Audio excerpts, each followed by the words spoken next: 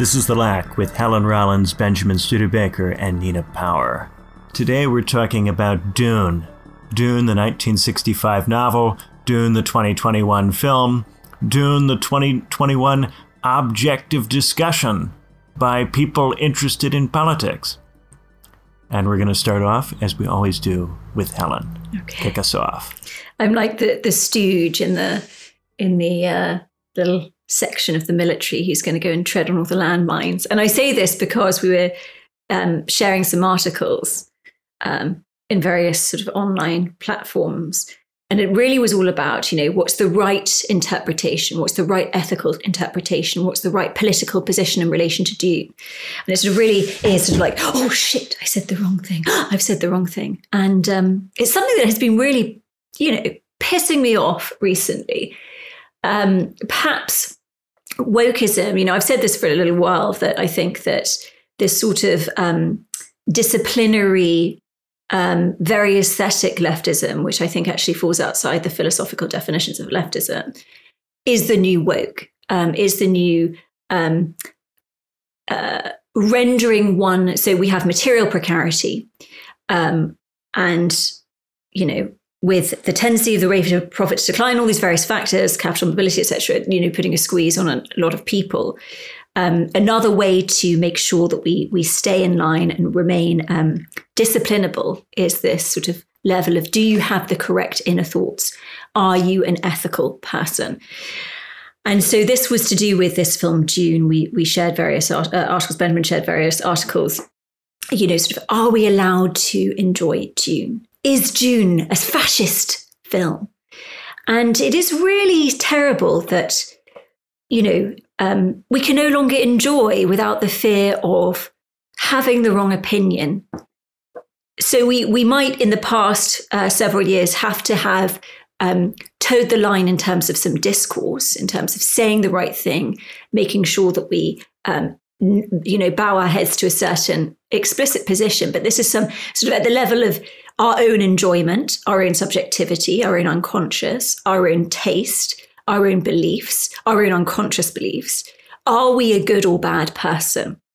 And I think part of the idea of, is this a fascist film is to do with, I think there was a question of Orientalism. I think that Orientalism isn't just about the aesthetics of Orientalism, so the aesthetics of colonialism, but rather to do with the aspiration of filling up an existential lack on the part of the colonizer, and it can take any form, but maybe structurally it revolves around this desperation to quell lack, and also sort of the magic dimension of this film, the sort of religious quality. But I think very much that this disciplinary. This sort of being able to cast your hand over the palm and the eyes of the person you are analysing and saying, this is a bad person, this is a good person, is highly religious and highly authoritarian. So yes, I really do feel that this precarity, this subjective precarity, we have material precarity. In the past, workers, or still today, workers might have felt precarious and also very much exploited if you're on a certain side of surplus value. But, you might all be able to bandy together in your place of work and say a big fuck you to the boss, or at least you could, you engage in some work, but you still have your soul where you can feel anger towards an individual. And we talked about this a lot in the early podcasts in relation to the British royal family, so how the royal family could be seen as a sort of like cohesive measure of a society, sort of a form of scapegoat where people, resentment is sort of projected upon them in a unifying way. And obviously as a royal family becomes woke, that becomes more and more impossible. And the contradiction of the society is more and more and more aesthetically repressed. So yes, in terms of, the new modes of work, obviously the sort of workers in a factory banding together is maybe indicative of a certain class in a certain moment, but sort of the freelancer who is perpetually selling themselves, has no connection with other people, is their own boss, and also, is a precarious educated person, not only, can they not have a sense of anger and resentment at their condition, but they must always have the correct posture, the correct assessment, the correct ethical position, even though this position really, because not to be prescriptive, because, I hope that we don't fall into this category of you should think this is the right way to think about something, because people can think whatever they bloody want. But there is a truth. And I think that a lot of these sort of I think you use the term discourse mage-esque articles are complete obfuscation. They're not truth seeking. We can have a literary analysis of a film that can provide many insights, many different opinions, but sort of prescriptive, and I would say obfuscatory, highly ideological interpretation, which is very much in line with the sort of Vox video. You must think this, you must think that. But at least the Vox video is more explicitly sort of cack-handed in its approach, more explicitly sort of basic, and more explicitly not about something to do with your own individual morals. And I thought this was highly worrying. And it is something that I feel, have we said the wrong thing in this podcast? Oh, did we say the wrong thing here? Oh, 5 years ago, somebody said this, that, the other. Oh, when we talked about Twilight, did we correctly say that the vampires are the aristocrats and we're not on the side of the vampires? Do you know what I mean? It's sort of ridiculous. But of course, part of the point is that it's ever shifting. So yes, I by text, I got very emotionally charged about this. I find it very worrying and I find it very stressful. And I find it sad that this is where the sort of left liberal space is.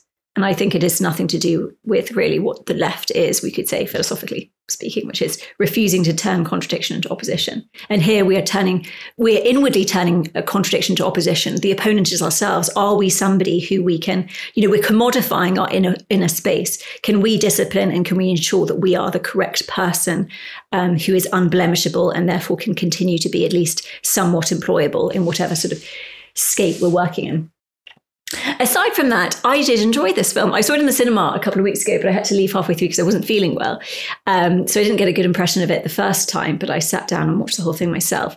It's sort of slightly unusual for a contemporary film in that it's quite loose in its narrative structure, sort of has a kind of poetic sense. I think it gets away with it for a number of reasons. Firstly, because it's a text that's known to a lot of people, so they're able to sort of follow along with the story. I've never watched any other version of Dune. I've never read the novel, so I was a bit lost the first time when I wasn't feeling very well. Interestingly enough, a friend of mine who's a film score composer really detested the score. So he felt it was too intrusive, there was too much of it. I'm somebody who overdoes score so much because I love music and film, so, this criticism goes to me as well. But it's quite heavy-handed. And I think precisely because it has this loose narrative, it really needed to point to how we should experience the film so that people didn't get lost. I think also, Denis Villeneuve, in my opinion, is the greatest living director. Incendie is one of the greatest films ever made. He's made an extraordinary range of films. So I think, he's able to get away with something that's a bit sort of looser in its narrative structure. So yeah, no, I did enjoy it. I appreciated the sort of reflexive, loose, poetic style. It was interesting. I mean, it's very, as I said, I haven't seen the other versions of Dune, and I imagine they are maybe a bit more psychedelic. I think they could possibly have been a bit more psychedelic in this film. There was a real kind of sense of the clinical. I think somebody in one of these articles talks about a sort of Apple-esque aesthetic, but I think he sort of was the sort of temple of Silicon Valley. The sort of clean minimalist aesthetic, and there's a certain truth to it in terms of Denis Villeneuve's films.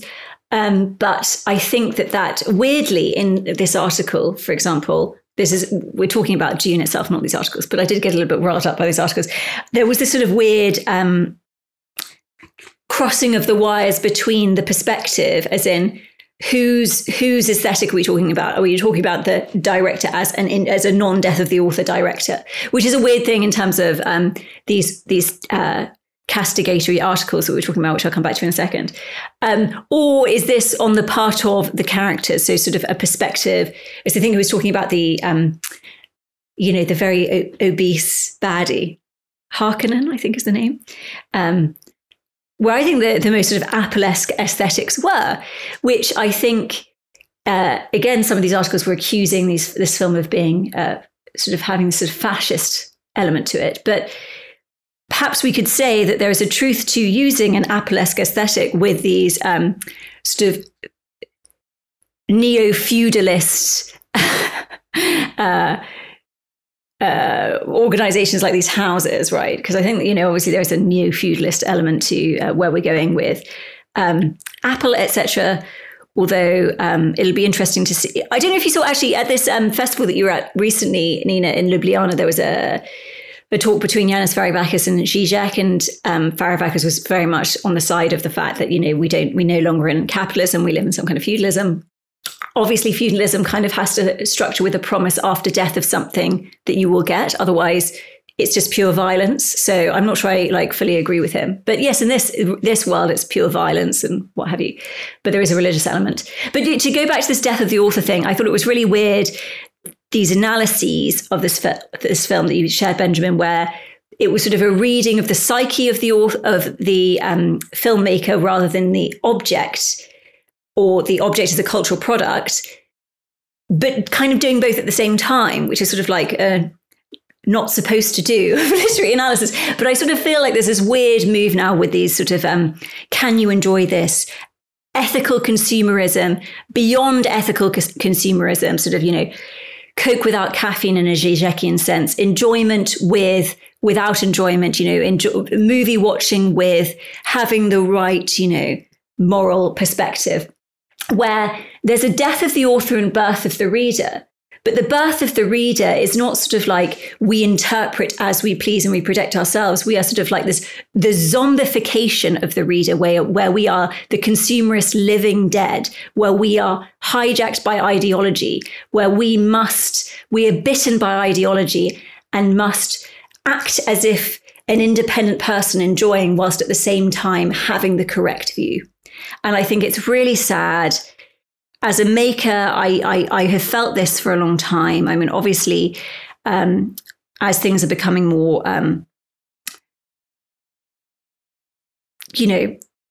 corporatist, highly capitalized in every sort of realm in which we live, that there's no space outside the market, that art has been sold out to capital, full stop, that there is already an ideological pressure.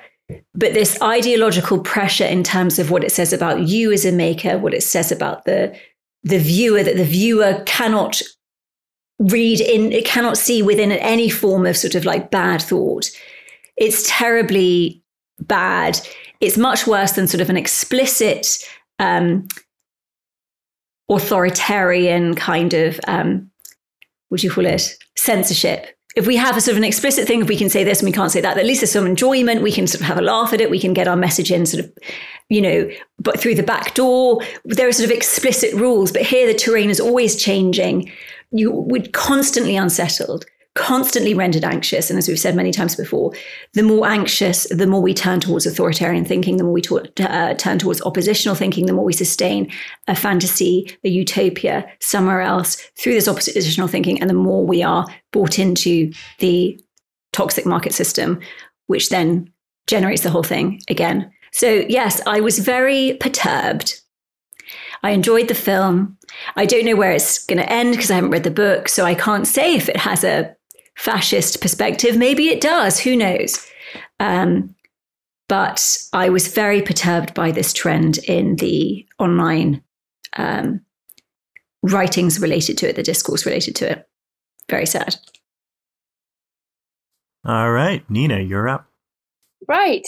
So I'm not someone was already into the Dune mythoverse or the whole thing, which many people are. People memorize the little mantra about fear, and people are kind of obsessed with Dune, I think, some people. And so I've seen the documentary about Jodorowsky's attempted making of Dune, which is an extremely funny and amusing and interesting documentary. And I do feel sad that we live in the world in which Jodorowsky didn't get to make his version of Dune, because I think it would have really gone into the psychoanalytic aspects of the worms, and the meaning of spice. And I think it's these aspects, the spice and worms, that I find the most intriguing in some ways. I watched the new version. I've seen the Lynch one a long time ago, but I didn't have a chance to rewatch it. And I read a few hundred pages of the book, but I didn't finish the first book. I think there are others in the series, right? So I went to watch the film, and yeah, I have to say I found it kind of sort of unpleasant overall. I would say this kind of sort of it feels like being kind of bashed over the head with the spectacle and this kind of incredibly loud, overbearing soundtrack that Helen already mentioned, whose Helen's friend objected to Hans Zimmer's score. And I really agree. There's something kind of it's like a kind of simulacrum of a score, but sort of ramped up to 11, so that you're sort of so bewildered and overwhelmed by the pulsing sound of the drums and this kind of, sort of oriental sounds and these kind of epic you feel like you're sort of supposed to think epic. And then there's so much sort of fighting, and it's like a kind of action film. Whereas, the few hundred pages of the book I've read, and Jodorowsky's take, I think, not that I can really invoke that, but I think there's this whole other aspect which is kind of actually literally buried in this new film. Like you often can't hear what the people are saying, and this is a very strange aspect of contemporary cinema. I don't know what on earth is going on. It's almost like they don't want you to hear what the characters are actually speaking. And I don't think I was in a particularly bad cinema. It wasn't like a huge cinema or anything, but it was, there's something also about the kind of ideas that are very present in the book, obviously, in terms of the kind of mythic and the religious aspect, these different kind of groups like the Bene Gesserit, and, everyone has their kind of little skills and their tactics, and they're very psychological and very interesting. This is something kind of, and some of them, they have like disciplines, and some of them have like, different powers, so they can read telepathically and they can sort of predict little things and they can understand each other in different ways. And this is quite an interesting aspect, because it sort of presents a kind of ambivalent world in which people are kind of competing sometimes for the same things but using different techniques. There are kind of questions about history and myth and the way and all of these kind of mythical ideas of paths and destiny. And in the film, this new version of the film, I think all of that is kind of absolutely buried.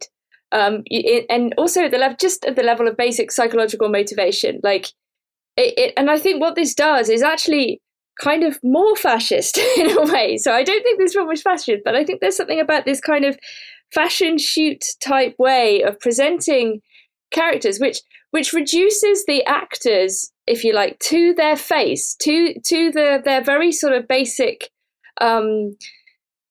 genetics in a certain way. Like, so you have the kind of I don't know, like the Maori type warrior. You have the Asian man who in the book, his motivation for treachery is like very complicated and convoluted, and he goes into great detail. But in the film, you have absolutely no idea why he's doing this stuff until later on. And I think this kind of the visual reduction of everyone to their face and to their kind of what they can do, rather than character development, rather than psychology, rather than their motivation or their tie to a particular group. It's explored a tiny bit in the film, maybe with the Bene Gesserit aspect, but really nothing compared to the book. And I think there's something kind of really reductive about this kind of globalized Hollywood image of the world, in which people are simply different by virtue of the way they look, but within that difference there is no room, or very little room, for any kind of psychological motivation, character development, or anything like that. So everyone is kind of reduced in this weird way to who or what they supposedly are, which obviously is double-edged when you have actors playing characters. And so I found that very disconcerting, and perhaps I'm just very, very unused to watching these kind of big, epic, loud films. I found it honestly mildly disturbing in that sense. I found it like I felt like I was being sort of hit over the head, and And I wonder that this kind of globalized fashion shoot sort of image, yes, it's sort of beautiful, but it's also the kind of use of CGI I find kind of really unpleasant. I sort of had this counter fantasy where I wanted to make a version of Dune in my living room for £5 that would be psychologically really insightful, but like visually incredibly rubbish, and I think there's something kind of interesting about that. And so, I mean, just to finish there on the point about criticism, I think one of the crises we have that Helen's been outlining is this difficulty of wanting to have the right line, but not like kind of quite knowing what the right line to take is. And then so that leads to the immediate politicization of art criticism, which obviously mitigates against not only treating the work as the work, right? Not looking for authorial intention, not immediately resorting to, well, this person meant this film to be a critique of fascism or whatever, or trying to look for clues in intention, but rather looking at the work itself and in all of its ambivalence and ambiguity. And I think that the comments about possible fascism in Dune are very badly handled in some of the sort of left-wing articles we were looking at. And I think because in a way what they're trying to say is, first and foremost, fascism is something over there. And if these people, these bad people, like this cultural product, therefore the cultural product itself is bad or tainted, as opposed to asking a much more interesting question of the book or of the films, which would be something like, if this depicts a kind of authoritarian situation or a Hobbesian image of the world, or a world in which everybody is fundamentally competing, and it's a kind of analysis of power and corruption, the question would be, how does this affect how we think of who we are, right? It's too easy to say the fascists are always over there, right? The more interesting question is to say, who do we, or what do we identify with, or what do we feel in relation to these questions of power? If we can't analyze who is the good or the bad guys, as it were, easily in the film, right? If we actually situate ourselves somewhere in this ambiguity of power and power struggle, and, these very mystical questions of religion, destiny, and this spice, this mysterious substance that is, needed for almost everything. The question of fascism, if it means anything, is it's a question for everyone. It's not, and it never is really a question of identifying who the bad guys are, or what you're allowed to like, or what you're not allowed to like because bad people already like it. So I think there's kind of multiple missing elements of ambivalence and ambiguity, both in the contemporary film and in the reception of it. So I think my feeling is that I would like to continue reading the books and come up later with a sort of more synthetic and nuanced understanding of what is going on with the books, which of course is multi-layered, and not reducible to a single statement that Frank Herbert may or may not have made in the early 70s. All right, now it's my turn. The new Dune film is directed by Denis Villeneuve. Villeneuve also directed Blade Runner 2049 and Arrival. I hated both of those films. They are visually striking, they have a serious tone, but underneath that, they have nothing of substance to say. When I think of Villeneuve, I think of J.J. Abrams and Christopher Nolan. These directors are good at evoking a gritty, intense mood, but they never do anything with that mood. Their films have the feeling of being about something important, but they aren't. By trafficking in the aesthetic of the important, they sell enormous numbers of tickets to banal, inoffensive blockbusters. People want to see films that matter, and these films look like they do. Maybe, if you squint hard enough, you can believe it. The difference between Dune and the new Star Wars is that the new Star Wars films were written to be inoffensive cash cows. Dune is based on a science fiction novel from the 60s, a science fiction novel that became a hit in large part because it is deeply weird. In Frank Herbert's novel, a Butlerian jihad has been fought against machines. There are no computers, no AI, and very little technological development. With no major technological disruptions, the economy ossifies into a neo-feudal imperial system. There's an emperor with noble families governing planets. One of these planets, Arrakis, provides a fuel source that allows interstellar travel. The fuel is called spice melange, The native people, the Fremen, revere the spice and use it as a hallucinogenic drug. The noble families mine Arrakis for spice, and the Fremen attack the miners in an endless guerrilla war. At the start of the novel, the Emperor takes Arrakis from one family and gives it to another. The new family is called House Atreides. They hope to find a way to ally with the Fremen, but before they can get comfortable, they fall victim to a plot. It turns out the Emperor only gave Arrakis to House Atreides to lure House Atreides to an unfamiliar environment. The head of House Atreides is killed, but his son, Paul, escapes into the desert, where he joins the Fremen. Paul eventually becomes their leader, and he ultimately leads the Fremen to victory over the Empire. With the help of the Fremen, Paul establishes a despotism that is no better than the Empire which preceded it, and he kills an enormous number of people along the way. There are a lot of vaguely political elements here, and you could spend a lot of time ostensibly unpacking them. The fight over the spice is a lot like our fights over oil. The Fremen rebellion is reminiscent of 60s Third World Marxism. The declining empire might remind you of Rome, or the Ottomans, or America. Paul, an aristocrat who nevertheless leads a lumpen proletarian revolution, might remind you of the lawgivers and legislators in history and myth, the class traders who always play a role in major social transitions. Or he might remind you of Ho Chi Minh, or Pol Pot, men who received Western educations in France and then led revolutionary movements in France's colonies. Dune also features a lot of religious mysticism, though it is strongly suggested at every point that the religions of Dune are planted by the upper classes as a tool of dominating the lower orders. The Fremen are predisposed to view Paul as their guy because they have been given a religion that makes them susceptible to his charisma. There's an ecological angle, too. The Fremen hope to make the deserts of Arrakis bloom.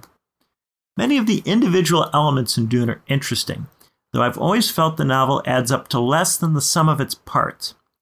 It achieves its strange mix of themes by two implausible conceits. The first is that you can have a heavily industrial, galaxy-spanning society in which technology is totally stagnant and computers are completely suppressed. The second is that it gives some of its characters bizarre powers. Paul has a voice, which he can use to make people do things. Paul also has visions that enable him to predict the future. Paul's mother is part of an order that has engaged in a centuries-long breeding program to produce a special one. Dune is interesting because it includes a lot of things that don't make it into most science fiction novels. It has religion, ecology, feudalism, giant sandworms. But Dune also has a chosen one, and it has hokey powers that allow political problems to be solved by non-political means. Dune therefore features a lot of serious themes, but it can't do anything especially interesting with them. There is no political solution to the questions Dune poses. Paul takes over the galaxy because he's special, and because other special people have rigged the Fremen religion to make them think that Paul is special. What's the point of it then? Herbert's point is that even if the Third World Marxists won, they wouldn't make the world a better place. The great man of history can't solve all the world's problems, even if the special one has all the special powers that Paul has. Paul's son, Leto II, becomes one with the sandworms and rules the galaxy for thousands of years as a worm-human hybrid. Then Leto II dies, leaving a power vacuum. The Empire collapses, producing a period of anarchy called the Scattering. At the end of the Scattering, new ruthless powers emerge, for more ruthless power struggling. Ultimately, I think this is Dune's appeal. It is a relentlessly negative, pessimistic series, focused on the ultimate futility of human attempts to improve the world. At a time when people feel despondent about politics, Dune aesthetically resonates. It doesn't say that much, but it resonates. I think this is why Villeneuve loves Dune. For him, Dune is like Blade Runner 29 or Arrival. It is a mood, a vibe, a sense of the serious. It is ornate and detailed. An immense amount of labor was poured into it, but is there mainly to be felt, to be experienced, not to take us anywhere in particular. The point of Dune is to be sublime, to remind us that we are small and our political striving is insignificant, even when it looks highly significant. Paul takes over a planet, he takes over the galaxy, he changes everything, and yet he changes nothing. Is that profound? When you watch or read Dune, it really feels like it is. But when you say it out loud, not so much. It's certainly not the kind of message that is going to get anybody into any trouble. But Dune has a strong pull. In the span of just 2 months, Jacobin has published 3 different articles about Dune. One says Dune is a work of reactionary darkness, another that it's too somber for its own good, and a third that it's apt for an era of capitalist crisis. Why does a socialist magazine make so much out of a science fiction film that mainly exists to subvert superhero tropes? Dune is too aesthetically intoxicating. When you hear about how strange it is, you feel you have to see it. When you see it, it feels like it matters, politically. But for all Dune's political trappings, it's just a sublime deconstruction of the idea of the hero. The weightiness of it has a function. It contributes to the feeling that everything Paul does matters enormously, more than even he knows. But it's all misdirection. The more important Paul feels, the more disquieting it is when we discover that ultimately he kills a lot of people en route to taking the galaxy right back where it started. The more you buy into Paul as the hero, the more affecting the novel is when it pulls the rug out from under you. This is why Herbert poured so much effort into filling these novels with cultural details. It's also why Villeneuve is the perfect director for this film. There's no one better than Villeneuve at making small nothings feel enormously important. He is the master of the sublime nothing. Insofar as we want something from Blade Runner 2049 and Arrival, they are terrible films. But in Dune, the whole point is to make nothing feel like something. The more nothing feels like something, the more Dune can succeed in its deconstruction of the hero. The novels and films have no substantive political goals beyond this. What you say reminds me of a line that is in the film about 2/3 of the way through. The mystery of life isn't a problem to solve, but a reality to experience. I wrote that down earlier when I was watching it. Interesting. I mean, I wasn't there for the Tarkovsky episode where I know you guys disagreed. I'm going to have to disagree with you about Denis Villeneuve. Not about Arrival and 2049 per se, but his earlier films, Incendie, is quite the opposite of overladen nothings. It's a very stripped back film. And it is incredible. I haven't seen that one. Incredible.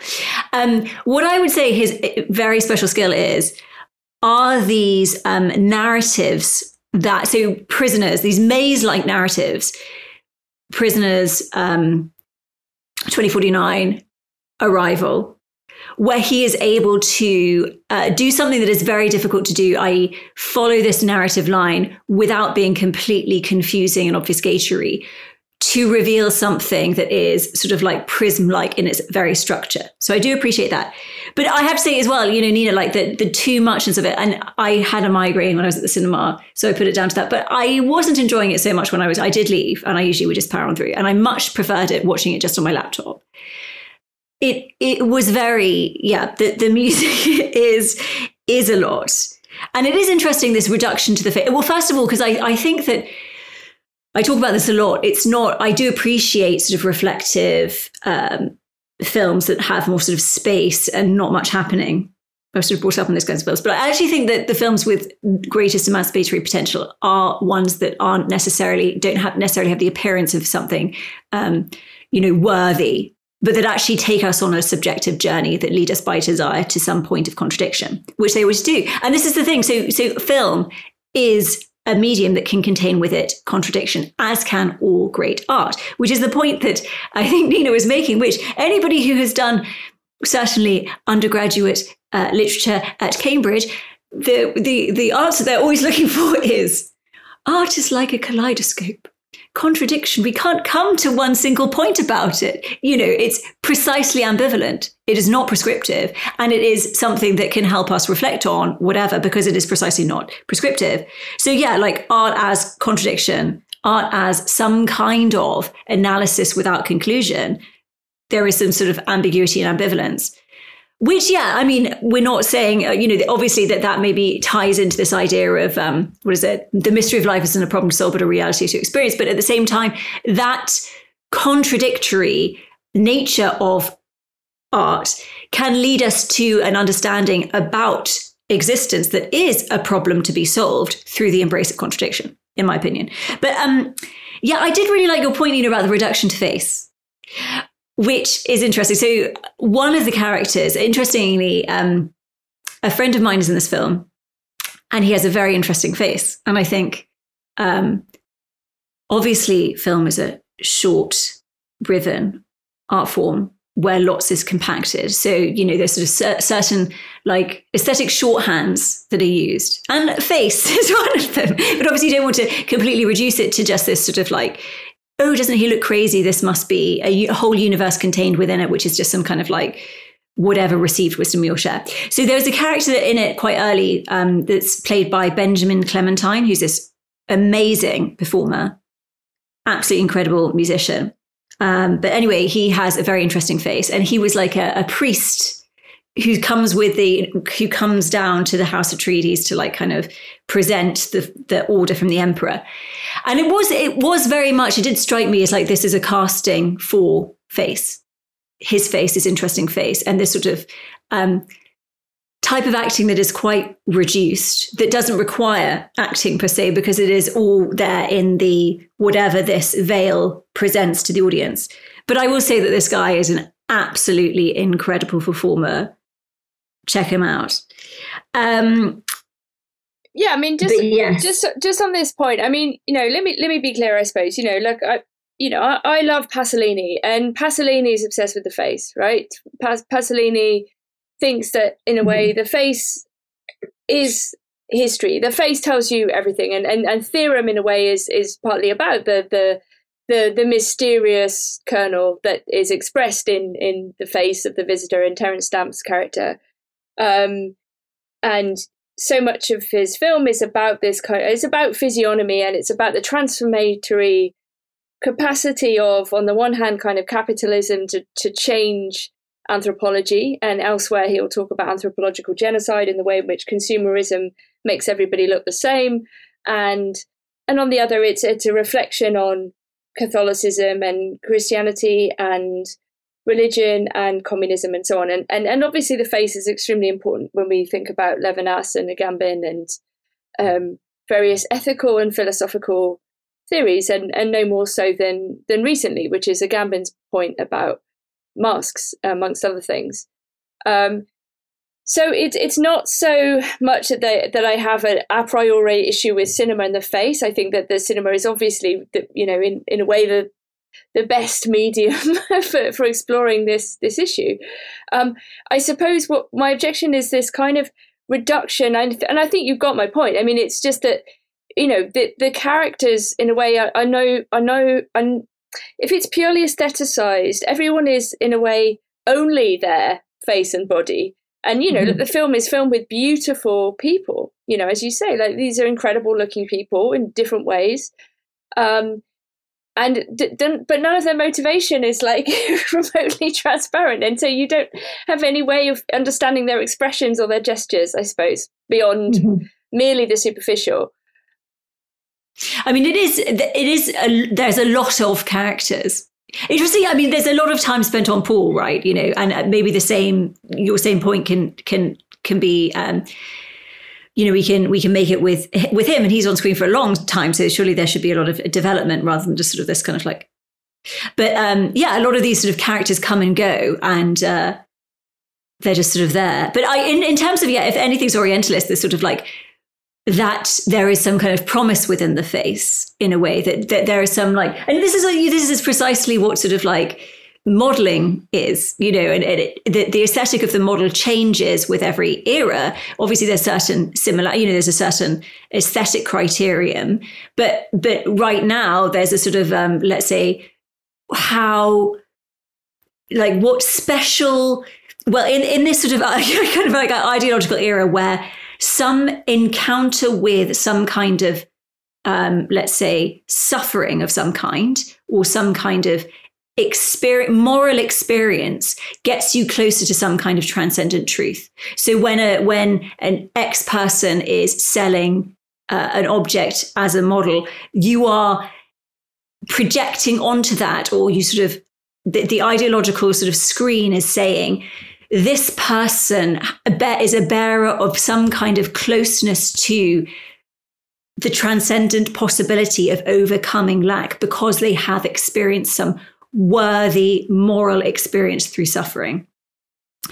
So, for instance, right now, there's a skincare brand that I use where everybody who is portrayed in the images right now, they have some kind of like strangeness in their face. So a uniqueness, let's say, they might be sort of darker skinned with sort of a bright blonde, strawberry blonde curly hair or something unique, which again, this uniqueness speaks to the fact that you have some singular truth, which you don't because you're just a speaking subject like everybody else. But they all have very, very bad acne, which is, sort of a latest turn of some kind of like ethical category because of your experience of having some random skin issue, which is strange. Given it's just really obvious the sort of like the contradiction there, where this product is selling something that's supposed to overcome acne, for instance, but it's you are there proud in all of your, you're standing up without makeup, in all your blemishes, in your realness, and you're going out there to seize the day. So yeah, there's always some sort of like silly non-transcendent depicted in the model. You're perfect the way you are, but please buy this. Exactly. Except the person has to be very singular in the way they are-ness, which is ridiculous. Anyway. Yeah, thinking about the lead actor who plays Paul, Timothée Chalamet, if I'm pronouncing that right, he was in the Netflix film The King a few years ago, and he does the same kind of highly stylized Chalamet promotional face on the promotional material for The King as he does for the promotional material for Dune. And I saw a clip of some event that he was at with Zendaya, who plays Chani in this film, and they were having fun and goofing off, and then they needed to pose for the camera, and immediately they had to completely strip out all of their motion and all of the emotion in their faces and do the kind of stone, I am making Dune promotional material face. And it really hit home just how purposeful that lack of emotion is. I think sometimes when we see actors who do this, we think it's because they can't do emotion or can't play emotion, but they've often been told not to do it. They have often been put into a situation where they're supposed to function mainly as a model. And that doesn't necessarily mean they couldn't do that in some other context, but they may not get the opportunity to do that in a particular thing they've been cast in. I mean, different epochs and different styles have different styles of acting, right? It's interesting. We talked about Squid Game a little bit over text, but that the style of acting in Squid Game is very different to a lot of what we see in sort of serious quote unquote Western cinema. Obviously, we can think of post-Drive, Ryan Gosling, the sort of like, and I have to say I appreciate this kind of acting because I feel like the lack of projection of something on the part of the actor does engage a little bit less investment on the part of the viewer often. But there is a sort of, it does become kind of, cliche, this sort of. I think, I mean, maybe it's some sort of preference, but like, I would like to hear what they're saying, like, oh, absolutely. The conversation, it's like conversation is important. Like conversation is not just an addendum to a face. Like, if characters are discussing something like, I don't know, an idea or something that strategy or something meaningful, or they're expressing like a concern, it's like, I want to know what it is. I don't want to like guess from their like.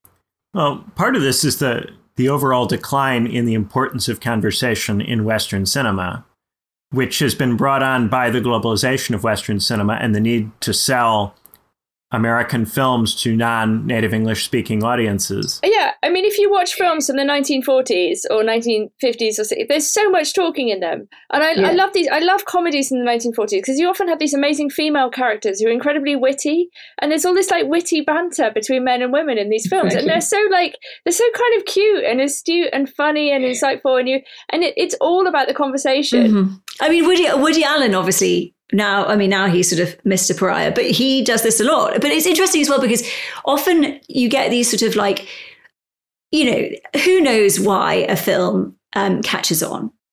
it's almost sort of like the part of the draw, this sort of like Everest-like obsession that filmmakers get is the impossibility of being able to capture what film is and what it does. It's a sort of like medium that goes on forever. But there are always these sort of like little things that the latest thing is, you can do this, you can't do this. And often a piece of work, especially early in terms of who's going to get funding and where, these sort of like little things, you made up things that you can hook your hat on, which are just trends, basically. Which again, in a marketplace where risk is never taken, you just end up getting the same stuff, like the documentary with the moody talking head and the slow drone, especially crime documentaries. I mean, I watch loads of them, but yeah, it's always the same. But you get these, and as I say, the way film is funded, it's difficult. Money has to be raised, but there's such a level of risk aversion. But one of the things that has become a thing over recent years is as little dialogue as possible, because so of course, show don't tell. This is supposed to be, to quote the film again, the mystery of life isn't a problem to solve, but a reality experience. So let's say the film is a reality experience. We don't want somebody telling you exactly, think this, do this, although the score often does this for you and the visuals. But, we're great artists, we're poets. We can't say explicitly what the audience has to think. We must convey it with as little words as possible. It's almost the fewer words said, the greater the artwork. And another thing that is so annoying is whether you can't do voiceover for the same reason. But I fucking love voiceover. I always end my films with voiceover. So a conversation is not the omniscient narrator, right? Exactly. Words are not didactic by virtue of being words. I mean, it's like you could achieve enormous power. And there's lots of these kind of quasi-mythical statements, like in the book, right? You just referenced some, and I think so much more could be made of these sorts of tones of voices and, these different ways of speaking and, who is being commanded and what's being expressed. And it is done quite well in the book, I think, all of those different tonalities and, I don't know. I think I think, when I think of films like My Dinner with Andre, this is a film that is nothing but a conversation between two men at dinner in New York. And it's an incredible film. And I think it's an amazing, beautiful film. And it goes to all of these very, very interesting places about, dark things, strange things, weird experiences, fantasy, and I suppose it's maybe I'm stuck in an era of cinema making, which is not this fashion shoot thing, whatever is going on. Part of the trouble, right, is that as market incentives dictate that particular kinds of art have to be made, it's not helpful to anybody if the standards of what counts as good art are too far separated from the standards of what counts as marketable art. Well, yeah. So gradually, as it becomes, from a market standpoint, the case that less dialogue is better, we must become artistically persuaded that that is true so that the people who are making those films can feel that they're making artistically great films. So the standard of good taste has to come into alignment with the market incentive. But these are films that nobody loves. Yeah, precisely. The reason why people love films is because they have character. The films themselves have character. They have ambivalences or curiosities or strangeness or, or humanity. People don't love films because they evoke a vibe. I mean, a vibe is a passing thing. I don't know. You watch a music video and you do get, it's funny, interestingly often. I mean, you get the regurgitation of the aesthetic, but it's like, I was in a shop the other day and Amy Winehouse was on. You're like, right, this is somebody whose voice is identifiable. This is somebody who really says something through her aesthetic that it's unique. And you would think that, it's about, as you say, character both of the characters and of the film and the humanity of the piece, precisely because it expresses some kind of, messiness, uniqueness, and character that perhaps the author of the work can provide, or whatever. But you see this so much in the sort of emerging arts scene, where you are rewarded through prestige by imitating a tone and a vibe and whatever the latest thing is. And it usually goes on for a certain period of time. And it can be very impressive sometimes to see a work and it often will do like the festival circuit, you know, and they're very prestigious festivals. But as things become more corporatized and the sort of capitalist pressures, even of things like festivals, the line becomes narrower and narrower and narrower, and everything starts to look the same. Everything starts to look the same. Literally the same camera, the same color grade, the same everything. And I don't know how far you can call that art. And almost, if you were doing something unique, it is seen as shocking. Oh, you can't do that. What do we do with this? What are we supposed to do with this? Whereas that's sort of literally the point of art, I think. Well, it starts by pitching itself as if it is different, right? Way back when American films were full of talking, foreign language films were considered artistic and auteur in part because they didn't have all that talking, because they were more action-based, or because they were more vibe-based, because they were quieter, they were pitched as more subtle, right? Then as the American hegemony over film deteriorates, the same economic incentives occur in American cinema to be less talky and more marketable and to have more elements that translate to other cultures, right? So all of that is lionized as learning from the foreign language cinemas around the world to not be so heavy-handed and to not beat people over the head with dialogue and explicit cultural reference points, right? So it starts by pitching itself as adopting more artistic characteristics, but it's really adapting to the market. Exactly. It's precisely the same as this sort of Jacobinesque, you know, it's obfuscation, right, of the fact that this is a market system, and it's using aesthetics to mystify the fact that what is being sold is an ideological product, essentially. So the critique of us that someone might be making is, well, we're just nostalgic for a time when Anglophone cinema was hegemonic. And in a world where there is no particular language which is hegemonic, then all films will have to be made in a more accessible way, and nobody will really be able to talk in films and have a film that's marketable. And if we really are for the downfall of imperialism, we should celebrate that films will not say anything because there will always be someone who wouldn't understand. Perfectly happy to watch films with subtitles. I mean, I'm all for national cinema of all different nations. I mean, I watch loads of cinema. So, I mean, and you know, multiply worldly. I think what this new Dune represents, though, is this kind of weak globalized image, in fact, of a empire in decline. You know, this isn't, I don't know, it's kind of it's sort of like the cinema man's burden. It's sort of, I don't know. We're willing to put up with subtitles, but the market as a whole is not. Wow, really? Really? I don't know. I the thing is, what I see right now, interestingly, is I think, you know, so we talked about Squid Game. Parasite, I think, is a very good film, and I think it does actually make an interesting critique. And I think that, so talking about, you know, X person is nostalgic for a time when Western film was hegemonic. Well, I actually think that the belief that it being in another language gives, and you see that, so there is a push toward world cinema. I actually do make film in lots of different languages because I think language, like all the other elements of a film, says something. So I think it's an aesthetic choice.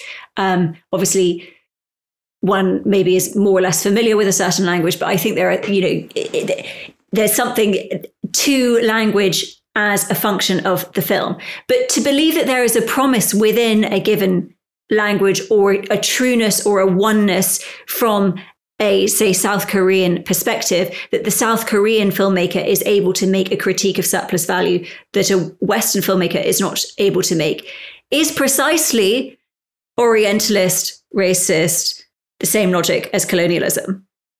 There is no promise in the other. There's no promise. There's no promise. See, the point I would raise against the hypothetical critique that I offered is that during the era when we had all of these very, very talky American films, the films that were most popular were those talky American films. And they were popular among people living in countries where English language skills were not heavily developed, people were more interested in hearing Americans talk about situations that were culturally unfamiliar to them, that were different from their own country, that they couldn't entirely imagine themselves in. They had more fun imagining themselves in America in that kind of conversation than they had with their own films that were made in their own language. And that's why America developed the level of soft power and global influence through its film industry that it developed.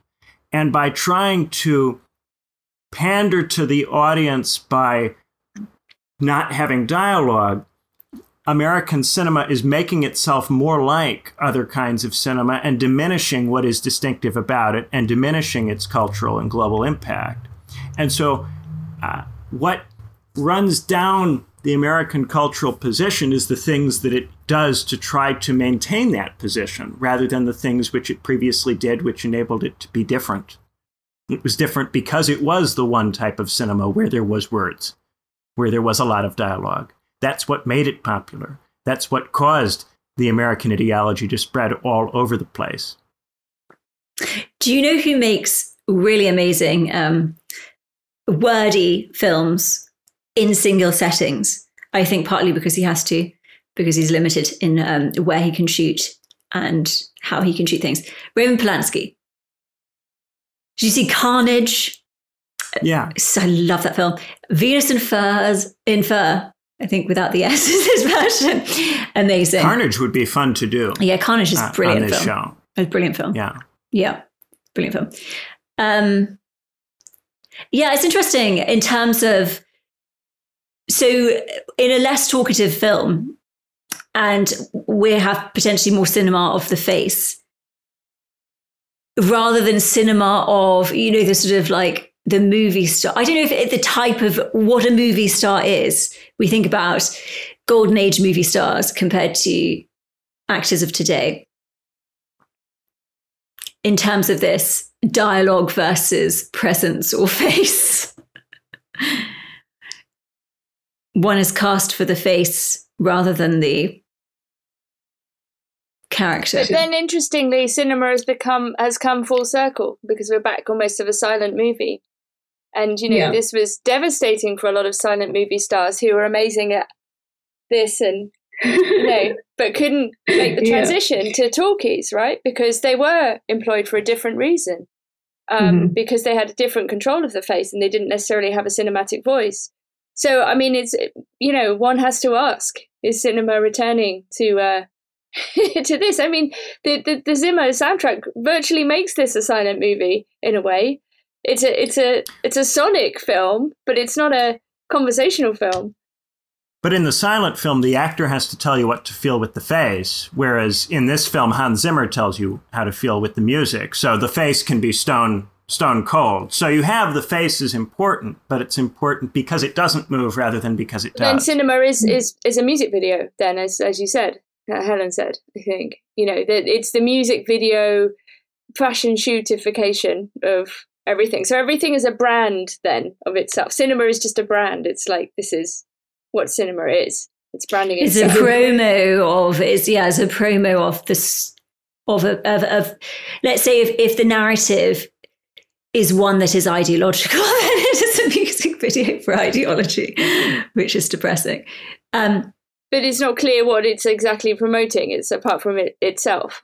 The ideology has become less substantive in a Cold War but the ideology context. is the lack of substantiveness in the first place. Right. Because in a Cold War context, the American film is selling you on an American value set, an American way of thinking about who you are, an American legitimation narrative, American political system, political values, economic system. What you're getting now is a kind of purposeful inclusion of that which was excluded, and the film is to be morally celebrated on the basis that it includes that which was excluded. And its way of doing this is to water down its content, because to have content is to say something which is to not say something else.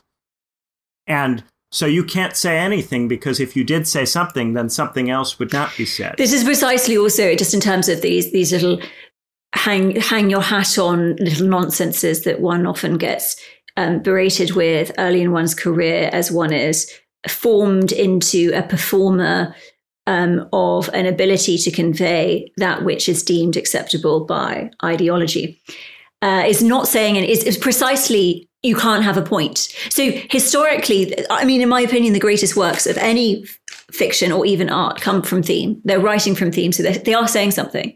And this theme can be handled in multiplicitous, ambivalent, complex ways, but essentially you're writing from theme. But now it is, again, that's deemed to be too prescriptive, where I would absolutely argue the opposite, and that the authoritarianism is precisely this dance of nothing, just like the dance of nothing of, on the part of the viewer, do you have the right assessment of this nothing?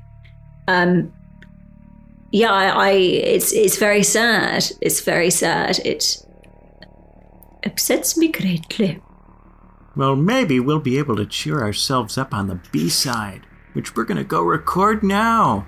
So I hope that you'll join us for that, and if for whatever reason you can't, we hope you have a wonderful rest of the day. Bye-bye. Bye.